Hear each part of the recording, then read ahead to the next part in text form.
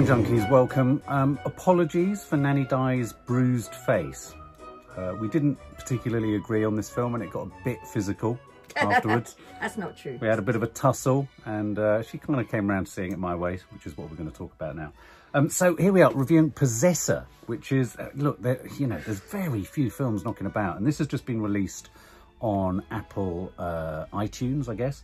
It's most notable for the fact that this film is directed by Brandon Cronenberg, who is the son of David Cronenberg, who is renowned for his sci-fi dystopian body horror films.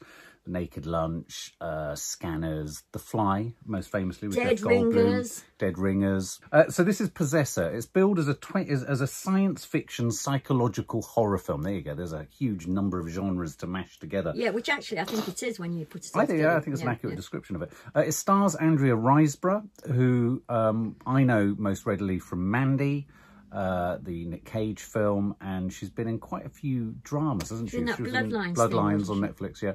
It also stars Christopher Abbott, who I think is a positive find. And what did you know him from? I know him from they did Catch-22 adaptation of, which was a good one. Yes, and also Sean Bean is in there for a sort of cameo, small part. At its simplest, the title says it all, really.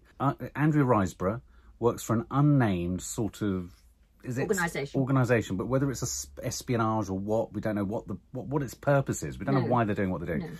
But it's a company or an organisation that inserts her brain and her sort of self, essentially, into the heads and bodies of other people in order to get them to commit certain acts. Yeah. Like, I mean, it's almost like possessing someone else in order to, say, conduct an assassination. Essentially, they transport her into the body of other people. This is her job. And whilst in that body of another person, she conducts an assassination job. Yeah. And what clearly is supposed to happen at the end of the assassination job is, in possession of this person, they put a gun in their mouth and you kill the host. Suicide. They call them the host. Yeah. And in the process of killing the host, Andrea Riseborough comes back through this machine that's attached to her head to her real world. These are like missions. She goes on a number of missions, a little bit like Catch-22. There's only so many missions you can do.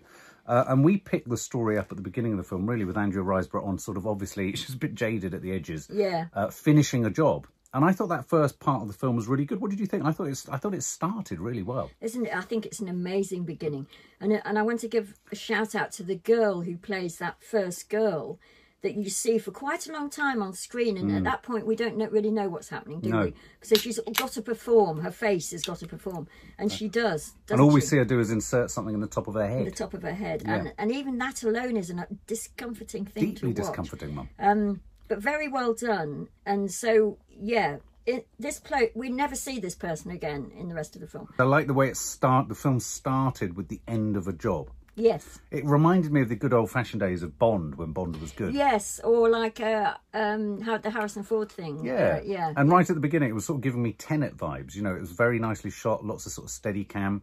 You're following this woman, you don't know what her mission is. And then, if there was any shadow of doubt that you were going to get body horror in this film, there's Andrea Riseborough possessing this other woman. So you see this other woman commits an act of such physical violence against a man at a party. Yeah. But at that point, I was like that. Yeah, there is an argument to be had about this film, I suppose, in whether the actual getting rid of people is too violent. It is sort of, gratuitous, which up to a point it might be. It's certainly very... She stabbed this guy about 36 times. Yeah, but also all the murders all the way through it as the film goes on are none of the murders are without absolute visceral horror in a way that go on and on and on. And I'm not sure why that is, because they must know the person's dead. Yeah, it did. I must admit, you're right. At times it felt like it was leaning on just the obvious body horror of smashing and stabbing someone to death. Yeah, I mean, I thought there was going to, after the first one, as you say, which is very near the beginning, where she really goes to town on it. I thought we're gonna find out why she has to do that, why she has to be so so violent. Yeah, but we don't. Really, no, we don't really know. Not that bit. No. So I mean, for me, what we see is this. So the possessed person who's killed this person that Andrea Riseborough is in. Yes. Tries to shoot herself, but can't. Yes. So essentially, Andrea Riseborough can't get rid of the host that she's inhabiting. Yes. We come out of that story. I mean, it is ended, and Andrea Riseborough does come back to life, back to her own world, if you like. And I thought, in many regards, I thought this film was at its best when we were navigating almost, and it reminded me of Blade Runner at times, Yeah, you know, with Harrison Ford being a sort of jobbing replicant hunter. Yeah, it reminded me of that a lot. Yeah, and I thought it was at its best when we were asked to just kind of get to terms with the ordinariness, if you like, of Andrea Riseborough's job. Yeah. You know, this is a job, this is what she does, it has a sort of collateral damage on her, you know, it inflicts sort of wear and tear on her. Because we all get that from certain jobs we've done in our lives. You know, it's like, oh, God, you know, that's taking the edge off me there. No, I'm not sleeping. Not extreme murder again. Yeah, exactly. Not possess. Oh, no, I've been to work and I've possessed someone and assassinated someone. And, God, it doesn't give you bad... Yeah, it gives you sleepless nights and all that. And I thought, weirdly, that was where some of its strength was. So the whole process of her being sort of sent into people and brought out of people, I thought, was potentially its richest, because what we then move on to is she then possesses, she's sent on another mission to possess the character played by Christopher Abbott, who then becomes the sort of focal point of the film, because we spend far more time with him, don't we? Well, and the reason we spend so much more time with him, and that's why, and again, this is where I think the richest part of the film was, because Andrea Riseborough is becoming quite jaded in her job, and sort of it's taking its toll. It is. She can't cleanly get in and cleanly get out of people. No. Her company, run by Jennifer Jason Leigh, can't get her in and get her out cleanly without her vomiting blood. We never know, though, whether that is Andrea Riseborough's jadedness or the fact that Jennifer Jason Leigh is playing... What is Jennifer Jason Leigh playing? Two ends against the middle, or whatever they say. Yeah. But she's Jennifer an Jason Leigh untrustworthy character from the beginning to the end. But don't you think Jennifer Jason Leigh is in life? She is. I mean, every time I see her, she's like, "What are you?" She is. And the reason we then stay with this one guy's story, played by Christopher Abbott, is who's amazing. He's brilliant in when the camera's on him, at showing you what he's thinking or not thinking. Yeah, he convincingly plays a man possessed by Andrea Riseborough. Yes, and he spends most of the time not knowing what the hell's going on. Doesn't know what's going on. But what happens here is ego feedback kicks in, where Andrea Riseborough isn't quite fully in him, and he hasn't quite fully allowed her to take him over as a host. Yeah. So you've got this idea. She's one sentient being in this body, and he's another sentient being in the same body. Yes. But whereas normally on these sort of assignments, she cleanly takes over the body and does the job. Yeah. A bit of the host is kicking through. Yes. And I felt that's what this film was about the way in which this host, Christopher Abbott, was trying to wrestle control back of himself. Yeah. And I thought that was its most intriguing aspect. Too. And I thought some of the sort of visual effect, I mean, to be honest, a lot of this only becomes clear as the film goes on. You sort of don't know what's happening a lot of the time, do you? But I thought there were some absolute standout clever things, which were often the smallest things rather than the most violent things or the most sexual things, were the things like almost like the tearing of something would be in his vision that wasn't quite right. That was left though, wasn't it? There was a couple of moments where that was really rich. So he almost like the Truman Show, where something is on the other side of his vision. And you said, is this the fabric of his reality? Sort of. It's almost like, and there was literally like, imagine in this shot now, there was like a bit of something, and I thought it was a really rich suggestion where he was fiddling with something which was just like in the air, atomic. I thought they could have done more with quantum mechanics. It's dealing with all that kind of what am I, what... Yeah. They kind of left that alone though, didn't they, after a couple of attempts? They did, and I thought they could have done more with that. I would have been more... interested in going that route than all the blood. Than the violent route. Yeah. There's a few sex scenes. It's a bit kind of... That's a graphic one. Very graphic, so be prepared. It's an 18. And eventually he meets Sean Bean, who's the target of this mission. Yeah. And the one thing we get from that, and we did get it, didn't we, from Jennifer Jason Leigh, who's controlling the whole thing, is that it's the most important job they've ever done. I heard her say that. So, in that sense, Sean Bean, it's a biggie. It's a biggie. Yeah. So as he goes to do it, looking very sort of, I have to say, I love him. He's very, very good, Christopher Abbott. But he does spend most of the film looking very bewildered. He looks perplexed. Well, I would be if I had someone in me and I'm kind of thinking, well, I haven't got agency over what I'm doing. No, exactly. And he sort of just has to go and start, and he's told to go back and get rid of Sean Bean. Yeah, his progress. So he does try to. Yeah, and that's pretty horrific, guys. It is. And I thought that was gratuitous. There were a couple. Yes, I thought that in the finishing off of people, it was a bit too much. Yeah. This was at its richest, like David Cronenberg films. So, like his father, it was at its richest when it was dealing with that stuff, not in the most sort of graphic of ways, but in the most subtle of ways, in a sense. I liked all the machinery that was put on Andrea Riseborough's face that was quite organic and biological in its sort of structure. I sort of started off by thinking, the graphicness didn't bother me because I thought, okay, that's the choice that you make. You either go with very graphic sex, by the way. Graphic sex and graphic violence, I suppose, the two things. And which could be both said gratuitous, I think. But as the film went on, it was very unusual for me. I started to like it more and more. And part of that, I suppose, was the fact that I did think we were sort of dealing with that fabric of reality sort of idea. I mean, what are we supposed to make of the whole mask thing? You know, the mask? Yeah. I mean, what exactly? But I don't know. I mean, so, you know, one of the things that, when you look at the trailer, there's moments of sort of like the poster is this distorted face, which is the mask of Andrea Riseborough on the face of someone else. One could say changing into a different thing. Exactly. And this film, in quite a simplistic fashion, I thought, used montages and editing to kind of best represent the transitional points from body to body, or when there was confusion and when there was distortion and when there was essentially what I call almost biological feedback between the two people. It would go to sort of stretched shots, and it would go to montage shots, and it would do flickers. Sometimes it was a bit like Stan Brakhage film, you know, so it would be, and that was kind of obvious. And at first I thought, well, that's a bit simple given the technology we've got now. And then another part of me thought, no, I quite like the fact that it's just simple editing here. Yeah, they're just. But then when it got to the mask bit, again, I didn't know whether it was just a bit too obvious and a bit trying too hard to create a poster. So I felt like they felt they needed an emblematic image, because that didn't fit into any other scenario as far as I could tell. I think for me generally, the film started on a really rich premise. I thought Brandon Cronenberg was clearly continuing the dialogue and discussion that his father has done so well across so many films. I mean, his father's in this film. He's the guy who actually uncredited sends Andrea Riseborough off and puts all the implants in and does all of that.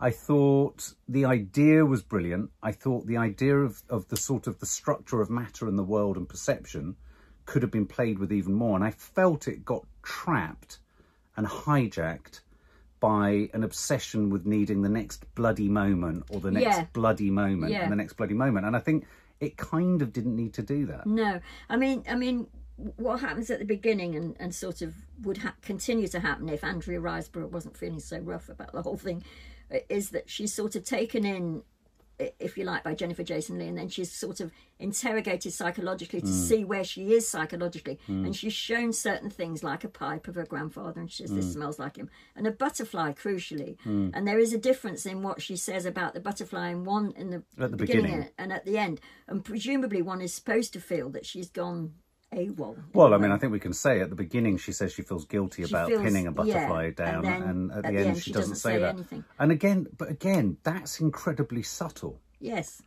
And there are moments in this film that are deeply unsubtle. Yes. And I think where this film was at its strongest was when it was really subtle like that. Yeah. I mean, I could have done with more of her going through stuff and them going through the process of identifying. It reminded me of that scene when she was going through her possessions, which was a very nice, neat device. It reminded me of those scenes in Blade Runner where he's kind of tracking the eye and he's interviewing the replicant.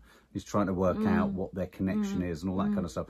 I think all that sort of stuff's rich. And so I do, but I think there was an element in this of Blade Runner was sort of overriding it for me, and I felt some of the graphic violence, which is his dad stuff and body horror and blood and gore, to the edges of the frame, really was to take it away from the Blade Runner thing, was almost to make it into that sort of visceral graphic stuff rather than the intellectual stuff. Okay, but let's sum up. My take on this film is this. I slightly worried that the pressure of being a Cronenberg, and with a surname surname like Cronenberg, it's very hard not to be Cronenberg. Yeah, exactly. I feel like perhaps he was a bit hijacked by the family tradition. It's like the family business. And with your dad in the film as well, I'd have thought maybe his dad was texting him going, put another bit of blood in, or put another, and he went from, I just thought there were moments of really obvious shock and horror, and I could have done with fewer of those, and I think it could have become a much more introspective film.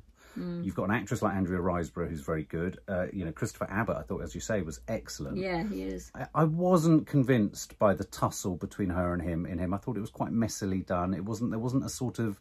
There were moments where I just found the editing a bit leaden and a bit obvious. Yeah. So I found it a bit... I was frustrated because I was excited by its ideas. And I think you said this before you kind of turned towards liking it more. Yeah. It's a very ambitious film. It's got a very lot of ambitious. very ambitious ideas. Maybe too many, yeah. Too many, maybe. And it was just slightly let down by a sort of over-reliance on schlock and gore and shock. Although, in a way, and I think maybe this is partly what changed my mind towards the end, I quite liked that sort of idea of going back to a simpler life in a way, where when we used to go and see films like Scanners and whatever, a head exploded, it exploded. Right. And it was clearly like sort of special effects. We could read into it something else rather than it and all in the being there. murdering of Sean Bean, although, Yes. well, although they don't. God, he Sean doesn't. Bean's eyeball. Yeah, Oh, God. you sort of, it's one of those where you look away, but you sort of think, oh, I haven't seen anything like this, and maybe it is gratuitous, but at the same time, there was something simple and like it sounds ridiculous to say it was a kind of simpler time,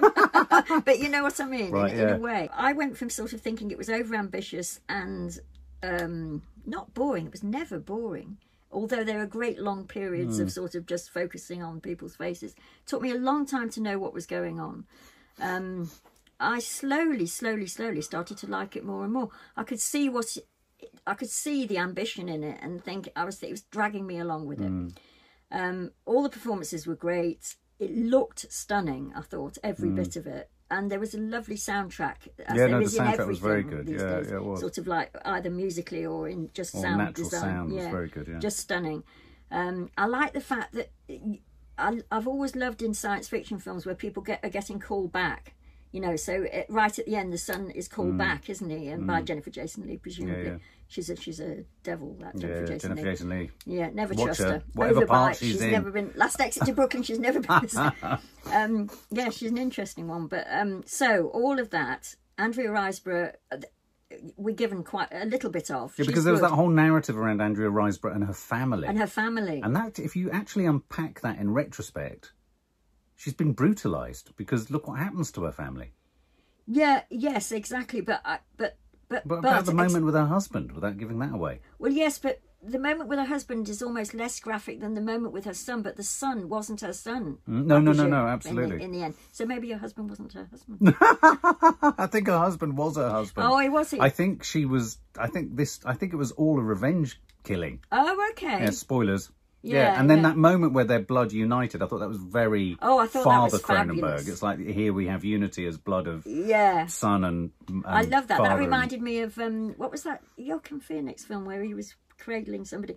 Anyway, that was, I loved that. That was a standout moment for me. Lots of standout moments, actually. I loved messing around with the fabric of time. Could have done with more of that. Yeah. Said all of that. And I would give it, what would I give it? It went up and down I would give it 93. Well, again, very specific. I like 93.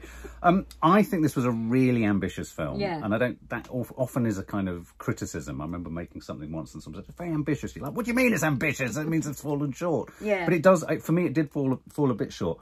I thought Andrea Riseborough was very good. I thought Christopher Abbott was very good. I was convinced by the concept. It convinced me of the conceit of travelling back. I thought that was I thought the opening was very neatly done. And I wish there'd been a similar sense of neatness to the Christopher Abbott possession, if you like, as much as the first one. So I thought that was nice. I liked the kind of biological tech. I love the idea of this sort of almost charger unit that goes into your head to communicate back with the kind of It's such with a the simple organisation. idea, but so effective. Yeah, I liked. It was very simple, very simply designed, low budget, but it worked. It played to its strengths. Soundtrack was good. I thought Sean Bean was horrible. When he's horrible, he's always very good at being horrible, isn't he? Yeah. I thought, as I've said already, it was gratuitous at times, but it is one of those films that the more you think about what was going on in it, and as I was sitting here just thinking about Andrea Riseborough's relationship with her husband/ex-husband, which is there all the way through, and her son, and you see what happens at the end, it's actually even more complicated in many regards than it first appears. Because she's having to practice being how she is with her family. Yes, exactly, exactly. So the idea of someone losing themselves because they're becoming someone else all the time, that's all fascinating. I do like this idea of feedback. You know, we get visual feedback, we get oral sound feedback. Yeah. But the idea that you could get a sort of spiritual, biological, physical feedback, which is what this film is really about. Yeah, it is. I think that's interesting. Then it starts to feed into ideas of David Cronenberg's Videodrome and all that kind of stuff. So it's a very rich addition to the family. It's another family heirloom for the Cronenbergs to sit around at Christmas and watch. I would probably give it 87. Oh, okay, so not that dissimilar, but exactly. And why lower than me though? What bothered you? Because I thought it lost it more across the arc. Yeah, I started from quite a rich place and sort of began to think, oh no, it's making a few sort of bad decisions here. But yeah, I mean, it must be fun at the Cronenbergs at Christmas, isn't it? For more film and family fun, don't forget to click the subscribe button and make sure to click the bell to never miss an update.